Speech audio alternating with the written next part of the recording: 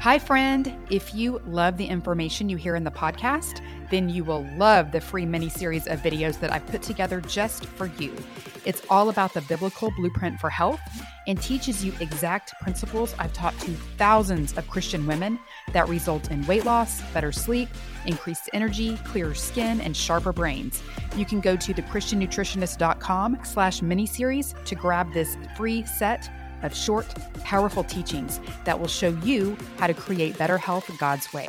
It's at thechristiannutritionist.com/miniseries. Go check it out now. Hi, I'm Chelsea, the Christian nutritionist. Welcome to the Christian Health Club podcast. We are here to fire you up in spirit, mind, and body so that you can get out into the world and be everything God created you to be. Welcome to the club. Here we go.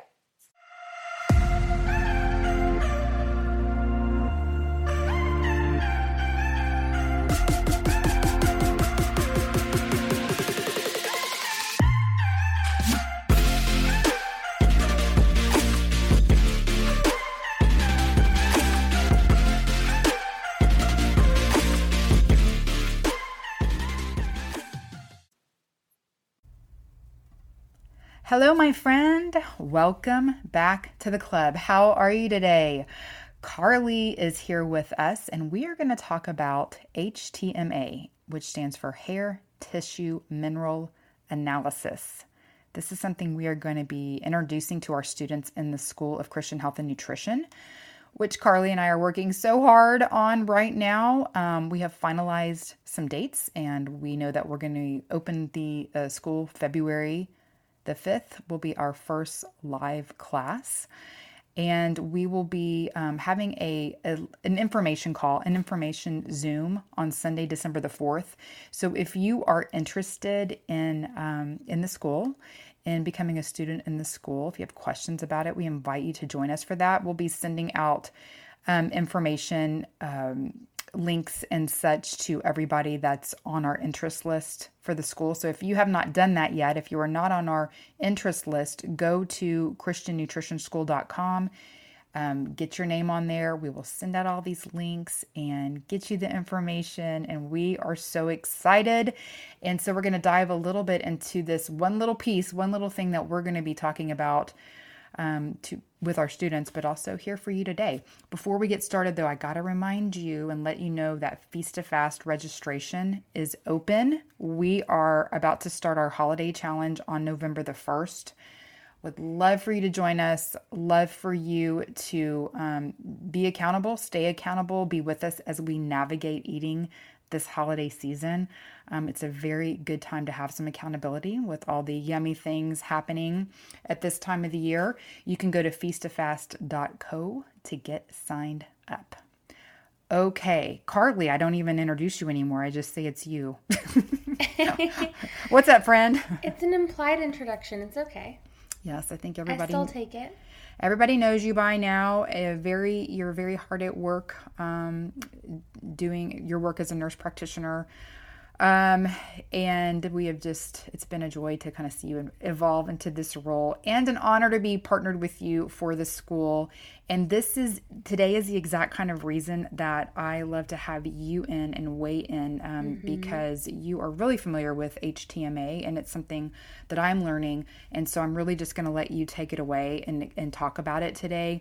But I will kick it off with the question, which I'm sure everybody would be thinking is, why would we want to do this? Why would we want to do this test instead of, or alongside, or as part of our kind of gauging and measuring and collecting data about our health status? So I'm going to let you take it away, girl. Of course. Well, thank you. Thank you so much for having me back on. I feel like this is my homeland, and I just return every so often just to share something fun or new or exciting that I've been working on with patients, or just learning about in my own personal study of all these topics.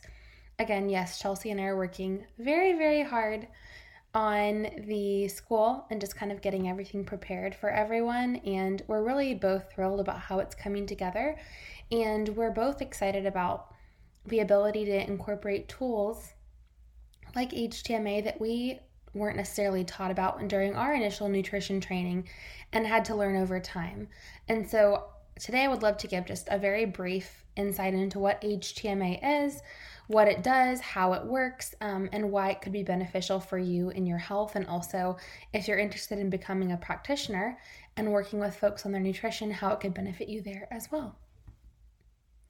So in terms of hair testing, the reason that we look at hair versus just something like the blood is that I always tell patients this kind of funny example that our hair is like the storage unit of our body versus the blood is like the truck on the transportation highway. So where the blood is kind of moving things throughout the body, you're going to need different things in a storage unit than what you would need on the highway. And so we'll have maybe your sodium could look really low in your blood and it's very high in your hair. And so it's not necessarily that you need to eat more sodium, it's more so about cellular transportation, communication, and function. And so HTMA, especially combined with blood work and combined with your symptom presentation, just gives us a whole other nuanced perspective of what's actually going on within the body.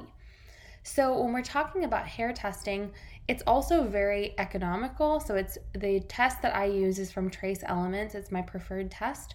It only costs $59, which is just amazing. Most functional tests can cost between $300 and $500 and aren't covered by insurance. And so the fact that this testing is easy enough to collect at home, it's really great results. You can compare them with your regular blood work from your doctor and kind of incorporate and interpret that.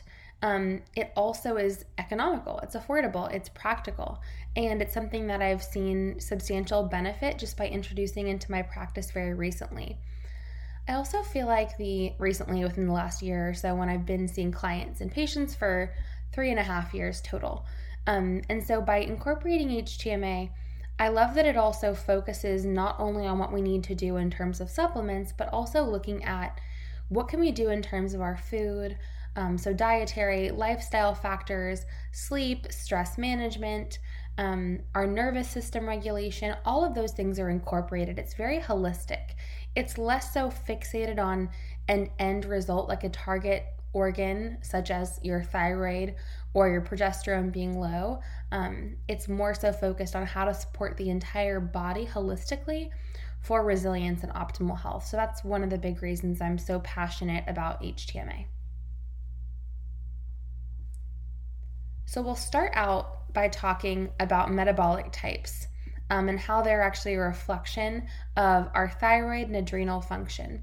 So this is one of the coolest things that I often talk to even new patients about, is that they'll ask me, okay, well, how do I know what type of macronutrient ratios work for me, work for my health? How would I know that? I mean, so many people will say, well, keto is the better way, or going higher carb and lower fat. I think we know in general that keeping carbs to a certain degree and using carb cycling and fasting strategically, if that's something your body tolerates, are generally supportive strategies. But how do you dive deeper and find out what actually works for my body? There are these metabolic types. There's actually 8 total metabolic types in HTMA, and there's fast 1 through 4 and slow 1 through 4. So they're kind of just like what they sound like. So these types are depictive of how our body does what's called oxidation. So oxidation or metabolism is basically things burning. And so our body, the way that it works is almost like a fire. And so it's minerals plus oxygen releasing energy. And so all oxidation, all metabolism creates energy. And so we have to learn what our rate of oxidation is, and that's what determines what type of fuel would work best for our specific fire. Like, does our fire do better with kindling, or does it do better with like those like more like firewood, like more thick logs that would give longer burning fuel? And that all depends on the conditions of our fire. So the minerals in our body are a big part of what determines that, but specifically how minerals impact our thyroid and adrenal glands. So if our body oxidizes really slowly or burns fuel really slowly, so carbs and proteins, this is slow metabolism, so slow 1 through 4. And then fast metabolism would be the opposite. You're burning through things too quickly. And so when it comes to metabolic types, of course, there's slow 1 through 4, fast 1 through 4. There's also mixed types that are showing kind of mixed characteristics, some characteristics of fast, some characteristics of slow mixed together in one person. So again, the metabolic type itself is a really important thing that you're going to see on your report when you get it back. The top right-hand corner, it says what metabolic type you have. So slow oxidation in general, there's a couple key features that are really important. So a slow metabolism person is going to be have more of a tendency towards parasympathetic dominance. So dominance of that quote unquote rest and digest state. However, it can actually turn into a tendency towards that dorsal vagal, kind of fetal position, complete shutdown, helplessness state that we discussed on our last podcast together about the nervous system. So parasympathetic dominant to the extent of possibly becoming dorsal in the right circumstances. So it doesn't mean that you're super rested and chilled. It might mean that your body is shut down and unable to respond. It also slow metabolism tends to correlate with a decrease in thyroid function and a decrease in adrenal function. So your body might feel low thyroid, very fatigued, very low energy, difficulty kind of bouncing back from stressors with your adrenal function, even if your blood work looks okay. In terms of diet, oftentimes it's correlated with dietary factors like low protein intake, high carbs, eating lots of refined carbs, that type of thing. And then digestion, usually poor absorption, poor utilization of nutrients, which then decreases the metabolism further. And then that slows down your stomach acid production, slows down your bile production, your enzyme production, and overall just makes your digestion less and less efficient. It can also correlate towards viral infections, so chronic viral infections. So this is another one of my fun examples I use with patients. If we have our phone, and let's say our phone battery is draining really quickly, and we're saying, why is that happening? I'm not sure why. It could be because there's an app open that's kind of using up the battery and the memory of your phone, just going on in the background. And so that's very commonly what's happening with viral infection. So when you first had the infection, it was taxing your body, you had a fever, you had a sore throat, etc. But that app never fully got closed out. And so that app is running in the background. And when you have a low metabolism or a slow metabolic type, you have an inability to clear past viral infections. Also, diminished metabolic rate is correlated with those low thyroid symptoms like fatigue, cold hands and feet, easy weight gain, craving for sweets, as well as that like kind of malaise or fatigue associated with some of those chronic viral infections.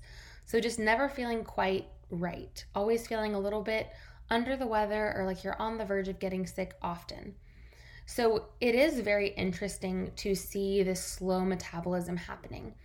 And I will say too, some symptoms people get with slow oxidation include like allergies, lack of appetite, cold hands and feet, easy weight gain, carb cravings, fatigue, candida, yeast infections, low blood pressure, poor digestion, insulin resistance, type 2 diabetes, osteopenia and osteoporosis, even ulcers and viral infections are all associated with that slow oxidizer pattern.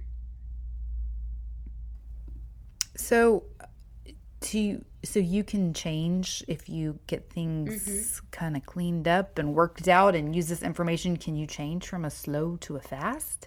You can. And it's not even necessarily that there is one state that's better than the other to be in. It kind of depends on the person where your body will naturally sit best at. It's more working with that tendency, and the tendency will become less exaggerated over time as you're able to actually balance out your minerals. Like one thing that's really associated with slow metabolism is usually high calcium, like high tissue calcium, because it changes the ability of the other minerals to get inside of the cell. And that's what causes the slow oxidation, because it can't burn fuel that's not present inside of the cell. So oftentimes just by adjusting some other minerals to lower the calcium, it can actually fix this pattern. So you might have a tendency toward your Mm-hmm. metabolic type, but you can optimize your Yes. metabolic type. Is that Yes, kind of just what you like mean? yeah, Okay. just like with our nervous system modes, it's not that any of them are wrong. It's just the ability to be flexible and adapt in our body is more important. So you don't want to be too extreme in any one pattern. Okay. Gotcha. This is so interesting. I know it's really cool stuff. Um, so I will tell you the kind of the individual types. I'll give you the quick rundown. So a slow type one, is somebody that's parasympathetic dominant, decreased thyroid, decreased adrenal, and low or diminished energy production.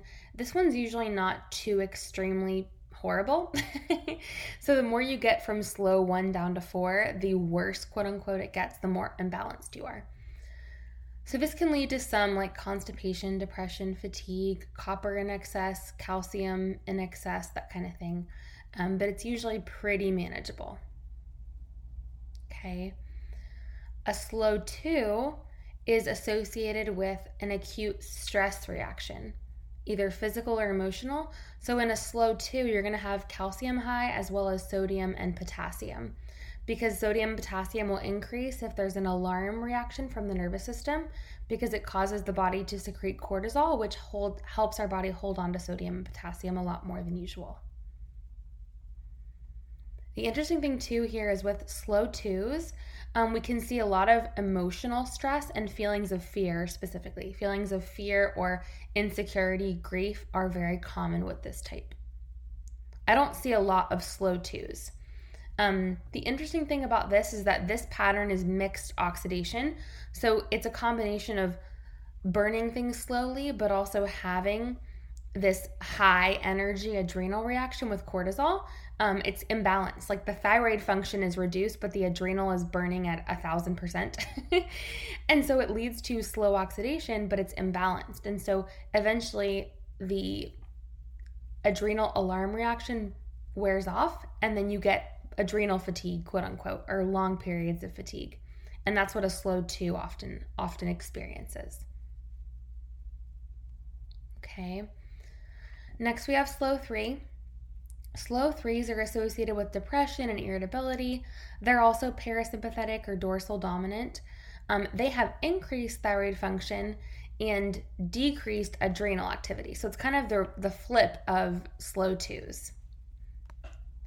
And then finally, we have slow threes. Slow fours. Slow fours are parasympathetic dominant again, but they have a tendency toward increased thyroid and increased adrenal. So this is a strong tendency toward an acute stress reaction. So again, the body tends to be in alarm state more often than not. The stress could be physical in that it could be a response to a health-related issue, or it could be an emotionally related stress response. It's temporary and it should change when the stress is relieved, and that's what differentiates a slow four. Okay, so those are our slows. And that's why everyone says, well, so if I gain weight a lot, is it because I'm a slow metabolizer? That's not necessarily true, and we'll talk about why fast metabolizers can also struggle with their weight as well. So let's talk about fast metabolism. Any questions about slow, Chelsea? Does that all make sense? Yes, that makes sense. Very cool. Okay, let's talk about fast metabolism. So these are our people that have stress and burnout syndrome. So chronic or prolonged stress, of course, we know that stress is just part of life and it's part of being a human being and not being in heaven yet. It serves a useful purpose when it's controlled. But this chronic, uncontrolled stress leads to tons of imbalances, and then it leads to this fast metabolism kind of diminishing over time and the body getting more and more dependent on stress to function. So when it comes to chronic stress, if the stress has been present for an extended period of time, like I said earlier when I talked about the other metabolic types with slows, eventually the thyroid and adrenals can't keep up sufficient energy production to keep up with the stress demands. And so there can be periods of fatigue and depression that alternate with periods of like anxiety and almost mania of getting tons of stuff done, and then alternating back to fatigue and depression, and so on and so forth. Like there's more ups and downs with a fast metabolizer. Fast metabolizers also have increased activity of the adrenal glands and the thyroid glands. They'll convert nutrients into energy at a rapid rate, which results in energy and mood swings like we talked about, unless the energy remains constant. And then here's a really important piece is that fast metabolizers usually function best under stress due to the body's response to increasing energy production when confronted by a stressor, whether it's physical or emotional or something else. And so that's why this is not me. I do not function well under stress. I'm definitely a slow type. Fast metabolizers also have to eat frequently in order to maintain their energy level. So this can result in weight gain in the abdominal area because of cortisol and also because of blood sugar. A fast metabolism can also result in a warmer body temperature, a tendency to sweat easily, that type of thing. That's so interesting. I'm I'm having all these people come into my mind about I know. Oh, you might be this and you might be this. Right. It's kind of a fun thing to think about patients and clients and say, oh, I want to do an HTMA, and then I make my own predictions about this. And it's cool to see when I'm right. It's very fun. Very cool. So let's talk about the individual ones of the different types, okay? So we have fast metabolism, which is type 1. Let's talk about the individual parts of this. So it's kind of interesting. I'm even thinking of people as I talk through this. So we often have hyperthyroidism, so too much thyroid hormone, with too much adrenal activity and too little parathyroid gland activity. So you'll have hyperreflexia, which is lots of reflexes in terms of when you go to the doctor, you get that reflex on your knee. You can have really strong reflexes. You can have fine muscle tremors or twitches, insomnia, specifically with a fast one, irritability, nighttime muscle cramps, nervousness, noise sensitivity, abnormally rapid heart rate, warm body temperature, decreased thyroid function, and increased adrenal. And then that's also what's called stress seeking. So starting several projects at once and waiting to the last minute to meet deadlines are common descriptions of a fast one. Very interesting. It's also sympathetic dominant, this fast one type is sympathetic dominant, so more prone towards that fight or flight. I'm running away from a tiger or a bear or a dog or whatever it is. And that's what a fast one would experience. Okay. Next is fast 2. So just like slow 2, this is often associated with the result of an acute stress reaction or possible inflammatory condition. This one, however, is associated with high energy, but the energy level could fluctuate, particularly when under stress. This pattern is often associated with mood and energy swings specifically, and it's sympathetic dominant, so again, that tendency towards running from a tiger, decreased thyroid function, and increased adrenal activity. So you could see a lot of cortisol, belly, weight gain here, lots of carb cravings, that kind of thing, because the body is trying to fuel up to kind of last through the stressor that's happening acutely. So being the fast metabolizer is not always, we just think, oh, that sounds so good, I want to be a fast metabolizer, but it's not necessarily just, easy street here. Oh, absolutely not. I think everyone's like, oh, wait, I hope I'm a fast. I'm like, well, that doesn't mean it's a good thing. If you're a fast, you'll have a lot more of abdominal weight gain versus a slow type would gain more weight in it's more like a pear-shaped body. So you gain more weight in thighs and butt and that type of area. Oh, I'm slow then. Yeah, same. Same, girl. Same. Okay, let's talk about fast metabolism type 3. So this is going to be sympathetic dominant again, but it's a tendency towards increased thyroid function and decreased adrenal activity. So it's the flip of type 2. They knew what they were doing when they made up this nomenclature. So increased thyroid function, decreased secretion of hormones, and increased secretion of all of the very stress-inducing thyroid hormones. So reverse T3 and that type of thing. So this pattern is associated with exposure to a rather strong, is what the wording is, and prolonged period of stress, whether physical and or emotional.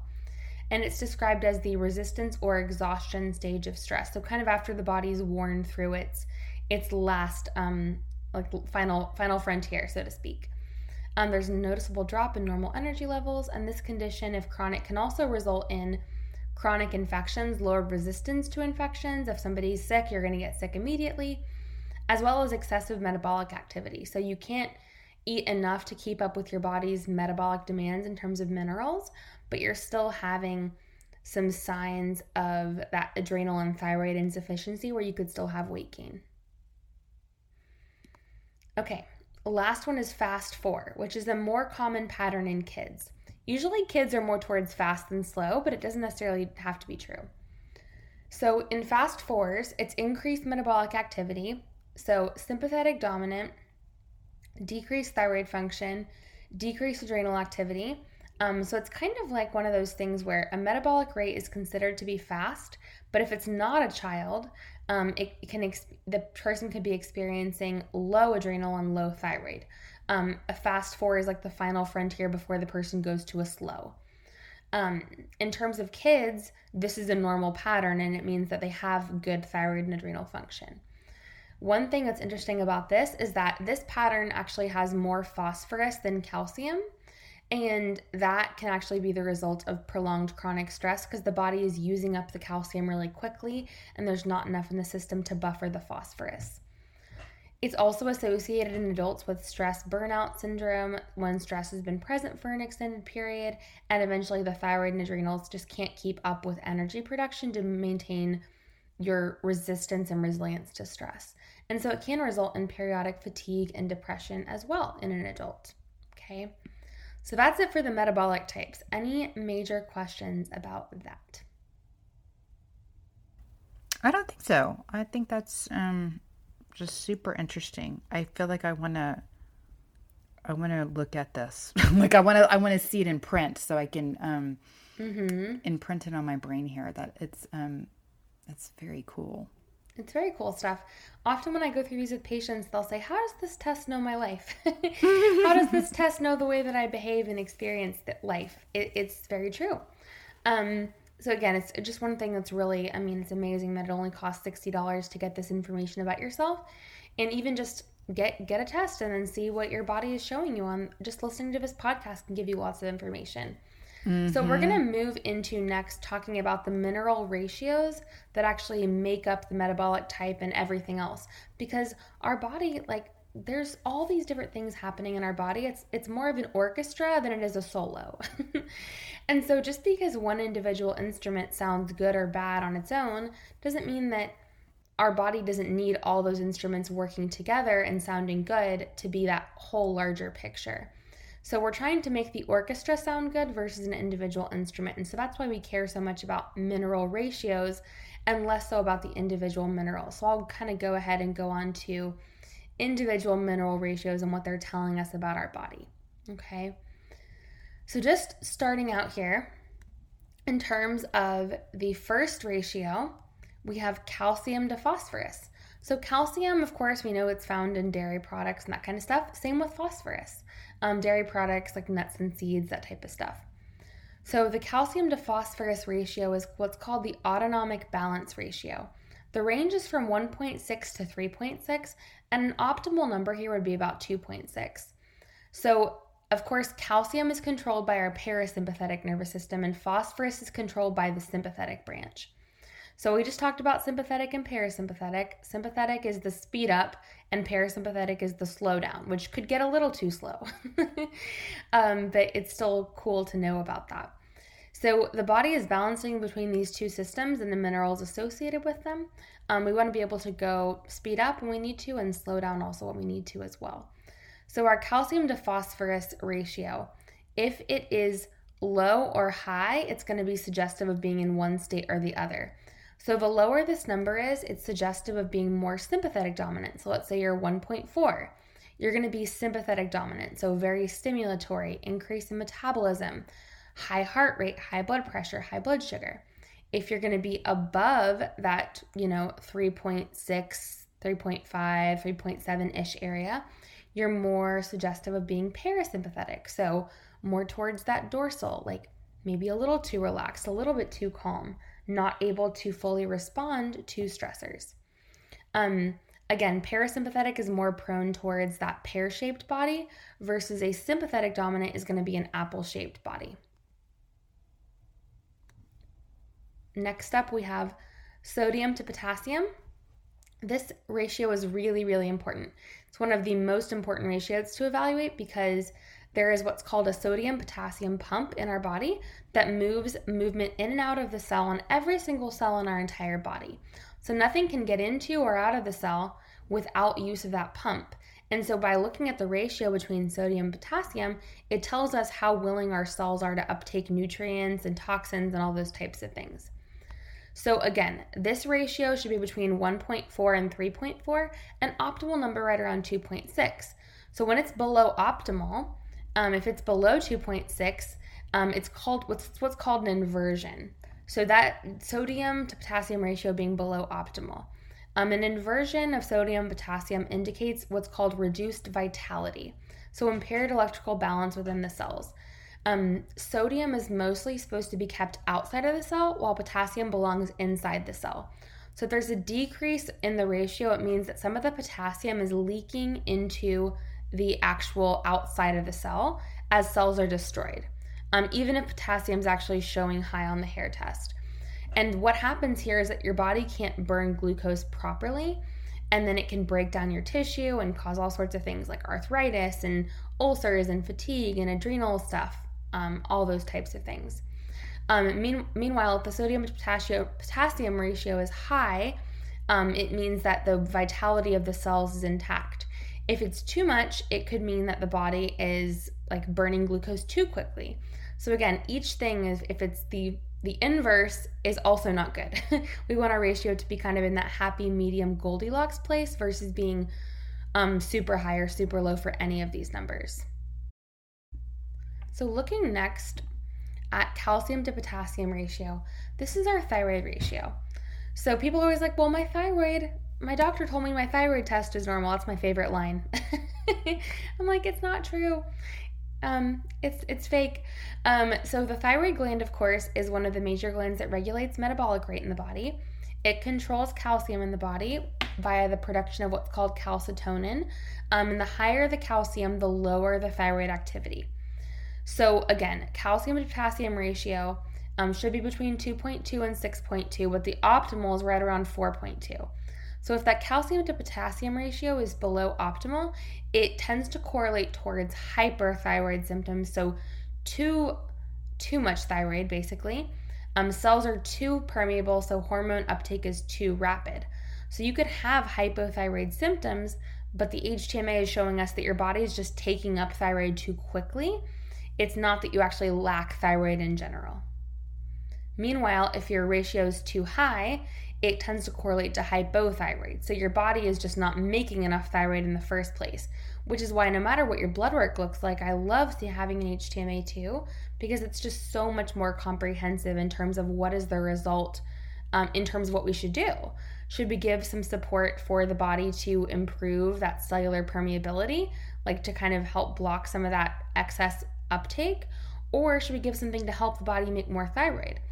If the thyroid numbers on the lab look hypothyroid, the only conventional approach is to give thyroid medication, and that's just not the right approach for every person, especially if they're having this below optimal ratio, which you wouldn't know unless you tested this. So again, Carly, I'm sorry, if somebody had thyroid numbers come back that were on their blood tests that were not optimal, would you say, okay, before we make any decisions here, let's do an HTMA and dig a little deeper? Especially if I've talked to them and I feel like I'm getting a vibe that this might be happening for them. Especially if their symptoms aren't all completely hypothyroid, like they're not completely that picture, like maybe they have some anxiety and some difficulty sleeping. They have kind of an incomplete picture. Some of their symptoms don't line up with their labs. It could be a really helpful tool. I don't always do this, but I do it often enough to know if someone's overthyroided, even if their thyroid looks good, quote unquote, on their blood work. Oh, I love having this as an option for that, just to, more information to add to because like you said, usually it's just a go-to, okay, here's your prescription. Yeah, that's all we can do. Goodbye. But it is cool too, because once I even have someone on thyroid, if I want to know if the thyroid is actually working for them on a cellular level, I'll do an HTMA and see, is this pushing their body too much, or is this good? Or is it not enough? I mean, I'll know that after doing an HTMA. if I actually do have to give someone a prescription. It's a good safeguard for that. So would you use this an HTMA if to kind of check, is that what you're saying, to check how the thyroid medication is functioning, if it's doing its job? Yep. Okay. And so Exactly. to help give you information if that might need to be adjusted. Yep, exactly. Okay, cool. Yep, I know, it's fun stuff. I love my job. Okay, let's talk about zinc to copper. This is a cool ratio. And again, I'm sticking to the 5 most important ratios today because we have limited time. I wanted to give you guys the most important stuff. But we can dig deeper. If anyone wants more information about this, please reach out to me. I'm happy to share. And we'll put some information in the show notes as well. So let's talk about zinc to copper. So zinc to copper is a hormone and energy regulation ratio. The range is from 4 to 12, but your optimal is going to be right around 8. So this is actually really interesting. Zinc is actually correlated roughly, I mean it's not perfect, with progesterone in women and testosterone in men, while copper is correlated with estrogen in men and in women. So this could be, if this ratio is off for you, it could be because of your hormones, but it could also be just because you're taking zinc or taking copper, that kind of thing. Wow. It's pretty awesome. Pretty awesome. Wow, that's cool. It's a good way of checking because lots of patients I had were taking zinc for years because of COVID, and their zinc to copper ratio gets really messed up, and you wonder, why is their progesterone, why are they not tolerating progesterone, or why is their estrogen being off? It's often because of this.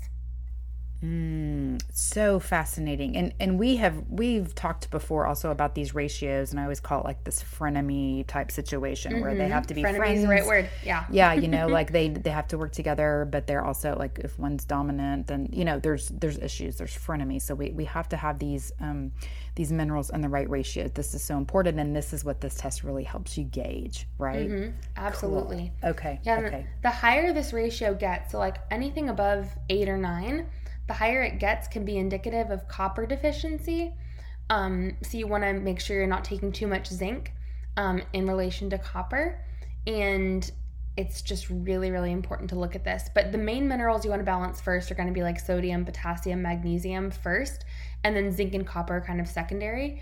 But tendencies for this ratio, if someone's high, would be like atherosclerosis, like plaque formation, high cholesterol, skin issues, and like female issues like, period pain, cysts, endometriosis, etc.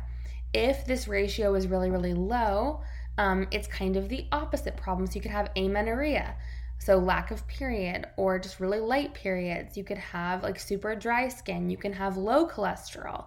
You can have lots of inflammation because you need cholesterol to fight inflammation off. So that's what happens if the ratio is low, so lower than that 8. If it's higher than 8, we're looking at the high cholesterol, skin issues, plaque formation in the arteries, that kind of thing.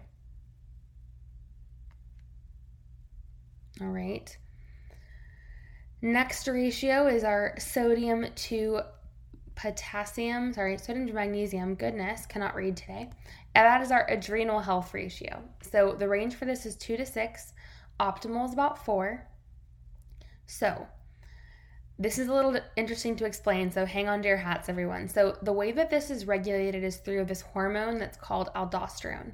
And it's an adrenal hormone that our body makes. It regulates retention of sodium in the body. So in general, the higher the sodium level, the higher the aldosterone.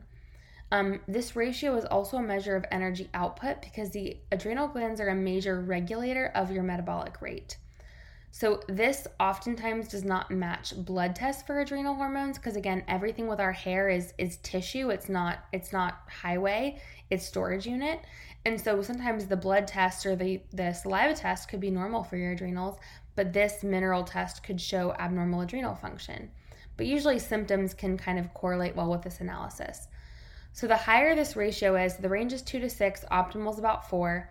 So anything above that optimal correlates to like hyperadrenergic behavior. So like too much adrenal activity. So lots of cortisol, lots of aggressiveness, impulsiveness, high blood sugar, high blood pressure, increased stamina and drive, tendency to inflammation and inflammatory reactions, and a type A personality.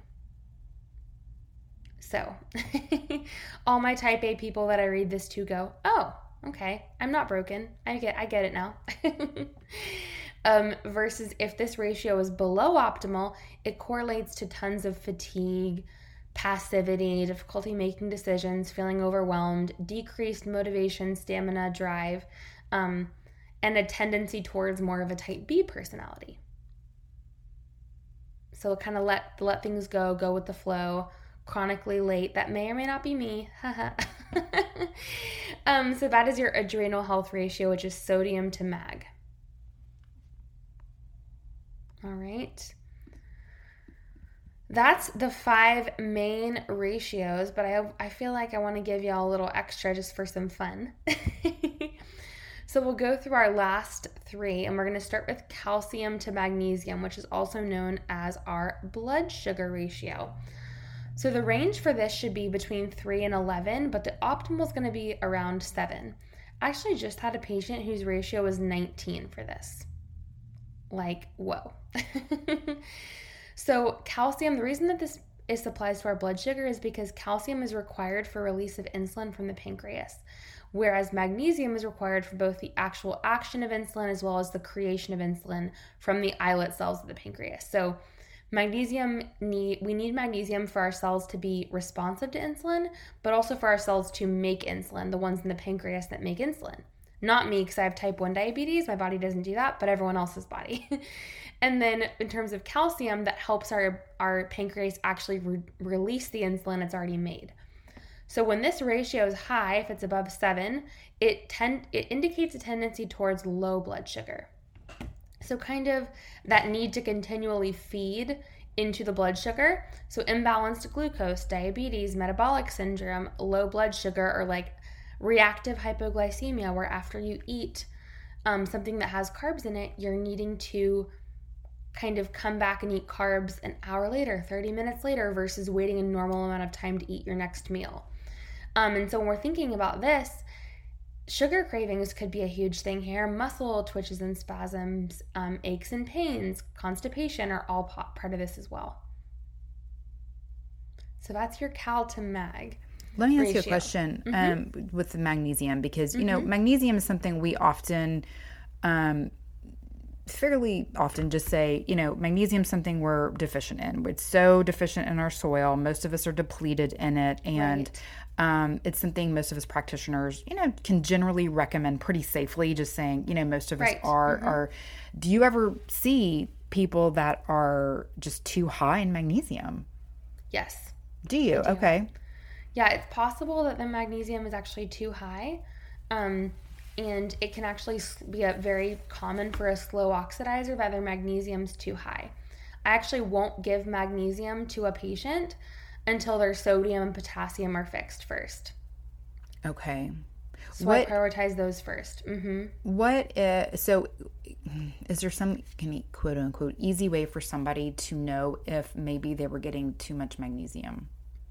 Not necessarily, so I always focus on, you know, like the adrenal cocktail, like kind of just general recommendations is doing an adrenal cocktail for like a month before you would ever try to take magnesium, because adrenal cocktails increase cellular energy and magnesium slows it down. So we don't want to give magnesium if you're already in a very depleted state, because it's just going to slow things down further if you don't have the cellular energy, like the gas in the tank, quote unquote, to actually fuel those reactions. Magnesium, if it's given to a depleted body, can just make it more depleted. Okay. Interesting. I know, it's so tricky. I feel like this is going to be a million questions are going to come up. Magnesium was so important. I was like, everyone needs magnesium. And then I started doing HTMAs. I was like, okay, just kidding. For most people, it is something that's beneficial, but some people don't tolerate it. And I know tons of patients who felt like kind of gaslighted by their provider because they were told, well, you shouldn't react like that to magnesium. Like, you should be able to tolerate it. Like, you're fine. And I do really strongly believe that whenever you don't tolerate something, it's your body trying to communicate with you. There's nothing wrong with you. So it's just your body's context at that time is not ready for magnesium. So the best way to do it is just to try it. And if it makes you tired or fatigued or gives you gut issues, then try it again, you know, later on once you've done some fueling up first with adrenal cocktails. My husband, this is funny. This just happened this last week. And so, you know, I've tried to get him to take magnesium. I'm like, if anybody needs like something calming, it's you, babe. And if anybody's depleted, he's so stressed out as of late. But anyway, he took it the other night. I keep mine by my bedside. I take it every night. And that's what I recommend for a lot of people. He took it the other night, and after it had been sitting on his bedside for a very long time, and he couldn't sleep. It was just, it kept him awake. It just was very disturbing. And he's like, Yep. It did not work for him. That is the first time I've ever heard of that. But I was like, well, then we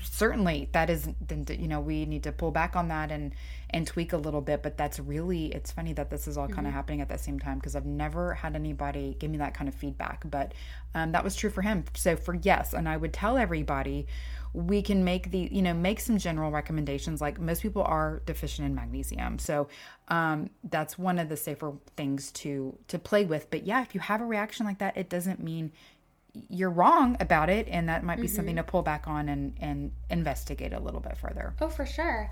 And it's funny too, because in functional medicine, we're told like, oh, check magnesium red blood cell levels, right? On like blood chem courses and stuff like that. And just because your red blood cell magnesium is low doesn't mean that you should force your body to have more. To me, it's just a question of, why doesn't my body want this? It doesn't mean that I need to just force it to have it, if that makes sense. Mm-hmm. See, y'all, this way, Carly is going to blow our minds in our nutrition school. She's going to come in and refine us and, really, like, she teaches me things all the time, which obviously. So and that's why I love getting to partner up with you, because you have all this broader knowledge of this in the conventional medical world and the holistic world, and just bridging that gap this is so fantastic. Yay. Yeah. Thank you. You're so sweet. Okay. So keep on and wrap it up. Yeah, let's keep it going. So I have 2 more to share with y'all, because I just am a nerd and I couldn't stop at 5, even though I wanted to. I should say. I didn't want to stop at 5. So let's do iron to copper. That's an infection indication ratio, or a tendency. So the range is 0.2 to 1.6. Optimal is about 0.9. So the lower this ratio is, the more tendency you have towards viral infection. So if you're under 0.9, you more tend towards viral infections, versus higher tends more towards bacterial infections, which is just kind of a fun thing to know if you're more sensitive to one over the other. And then we have copper to molybdenum. So copper imbalance ratio, this range is really high. It's 400 to 850, and optimal is around 625. If this ratio is below 625, it indicates usually a need for molybdenum, and not usually too much copper, usually just a need for molybdenum. But if the ratio is high or above optimal, usually indicates a need for copper. That's a pretty simple one. Yeah. And just so everybody knows, we'll have all this in the show notes. So if you're like me, like what I was saying earlier, like, I need to see this, and I have the benefit right now of like being able to look at some of these notes Carly has made along the way, but I need to soak them in. So if you're kind of like that, you can look at the show notes, and we'll have a lot of this in here. Oh, for sure. Yeah, thanks for the good plug there, because we'll put all this in the show notes. The last thing I wanted to talk about would be heavy metals. And people say, well, I need to get my heavy metals tested.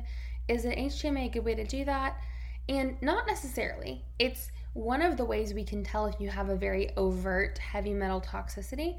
But all that it means when you have metals in your hair is that there's metals in your hair. Doesn't necessarily mean that there's no metals anywhere else. So it's possible that you could have heavy metals elsewhere in the body. Heavy metals are things like mercury and arsenic and aluminum and lead and cadmium. So they're basically minerals gone bad. So they're minerals with no physiological or biological function that are known to be harmful. So they're naturally occurring, but the more that we have been exposed to chemicals and processed food, we get exposed to increasing amounts of these heavy metals. And they are a huge cause of illness and aging and genetic defects and all sorts of things. So the body will use heavy metals in place of minerals if there's deficiencies, and this displaces the trace elements. So it can cause mineral imbalances. So heavy metals are really important to look at on HTMA, just to see if that's what's causing like a low sodium, low potassium, high copper, that kind of thing. And so a low level of metals, like I said, only tells us, on HTMA I should say, only tells us that the amount of metal deposited in the hair was low. There could still be metals deposited elsewhere in the body. So these are things like, of course, mercury, arsenic, cadmium, lead, aluminum, and nickel. And those are the top 5 that I usually include on my clients' reports. But the best way to test for metals would be like doing a provoked urine metals test with something called DMSO or DMSA. There's different forms, and that actually would be be like kind of opening up the body's storage sites for heavy metals and kind of letting that dust out, so to speak, so it can be caught by the urine test. And so I would recommend doing a urine test if this came up positive for some metals for you, or if this even came up negative on HTMA and you're still thinking there's metals going on. So this is not the best testing for metals. I do HTMA more so for the nutritional knowledge, looking at mineral balancing, looking at electrolytes, looking at nervous system and how to support you with your stress level, thyroid function, adrenals, hormones, all those types of things. Less so about heavy metals, if that makes any sense at all. Yeah, it does. I was going to ask that question. Like, if this isn't a good test for that, then what is? Okay, cool. Is there anything else that you want to say about that, or did we get through everything? That is pretty much it in terms of HTMA. We're going to put a summary into the note, if any, or into the show notes for y'all. If anybody wants to get an HTMA done with me or work with me, they can totally do that. But there's also tons of practitioners that do HTMAs that are wonderful. I've read tons of HTMAs, and so they're kind of my favorite. So if you even get yours done and have questions, I'd be happy to have you schedule a consult with me. But yeah, love talking about HTMA. Can't wait to share even more information than this with our school students. It's going to be awesome. We have a pretty epic module planned in terms of our water module plus the HTMA and minerals. It's going to be epic. And yeah, I'm just really excited about that. I will share like a little bit of the scriptural background too, or maybe you can, Chelsea, just to kind of wrap this up and kind of anchor ourselves back in the way the Lord created our bodies and how this is such a cool window into the way that He created us. Like He created our bodies, like giving us the answers to our health concerns, which is so cool. Oh, I love that. I mean, I didn't even really kind of tie it in or think of that like that. But that's so true. This gives us insight. And, I want to circle back and say, this is nothing that of all the testing and things that I have learned, this is not one that I have ventured out or approached yet, but I am learning along with our students as they learn. And so it's just an extra layer of education and information that just to help people, to help yourself if you're getting your test, or to help a practitioner really dial in what is going to be best for their client. So I'm excited that this is going to be included. Mm-hmm. Yep, and we're not going to make y'all wait until you've been doing nutrition for years like we had to wait. Yeah, right. Exactly. We'll start low and slow, and we'll build it up for sure. Yeah, well, and there is a good verse to go along with this, isn't there? So it's Luke chapter 12, verse 7, and it reads, "Indeed, the very hairs of your head are all numbered. Do not be afraid, you are worth more than many sparrows." And I just love this verse because it reminds me of the way that our bodies were designed, like with this beautiful, intentional, intelligent design that the Lord didn't make any mistakes in the way that He made you, and that includes in the ways that He's given us ways to see answers. So our hair, our symptoms, our blood, any other functional tests, like He created our bodies already containing the answers within them, if that makes sense. And so we don't have to be discouraged or look outside of ourselves for the answers always, because the answer just lies in, to your health concerns, just lies in anchoring yourself in the way that the Lord has made you, the way that He designed you, and knowing that your body has ultimately been on your side this whole time. And HTMA and blood work and all the ways that I look at people's labs just really realigns my heart and my soul with that, like every single day when I work, and that's what fills me with so much immense purpose. And I hope that encourages you today to know that you're not alone and that the Lord is with you. Like, He created your body with this intelligent, beautiful design. He didn't make any mistakes when He made you, and you're certainly not broken. And so just by learning to listen to these signs in whatever way we do that, whether it's by testing or just by listening to our body and being present, hearing our symptoms out, we can start to make that health progress that we all are searching for.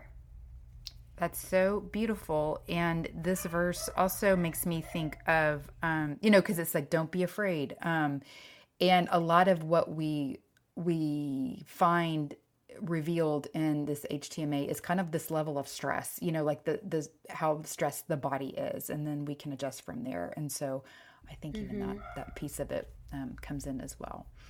Absolutely. So fantastic. Well, thank you for being here, my friend. Of course. You're so welcome anytime. We got to record a couple other fun podcast episodes in the next couple months, and I'm really excited about it. So thanks for having me back again. Yep, she'll be back soon, and we will do more. And again, if you're interested in the school, get on our list so you can get all of the information about the Zoom calls and start dates and such. But we're very, very excited to be working together. Okay, my friends, thank you so much for listening. I hope you have a healthy and blessed week, and I will talk to you soon.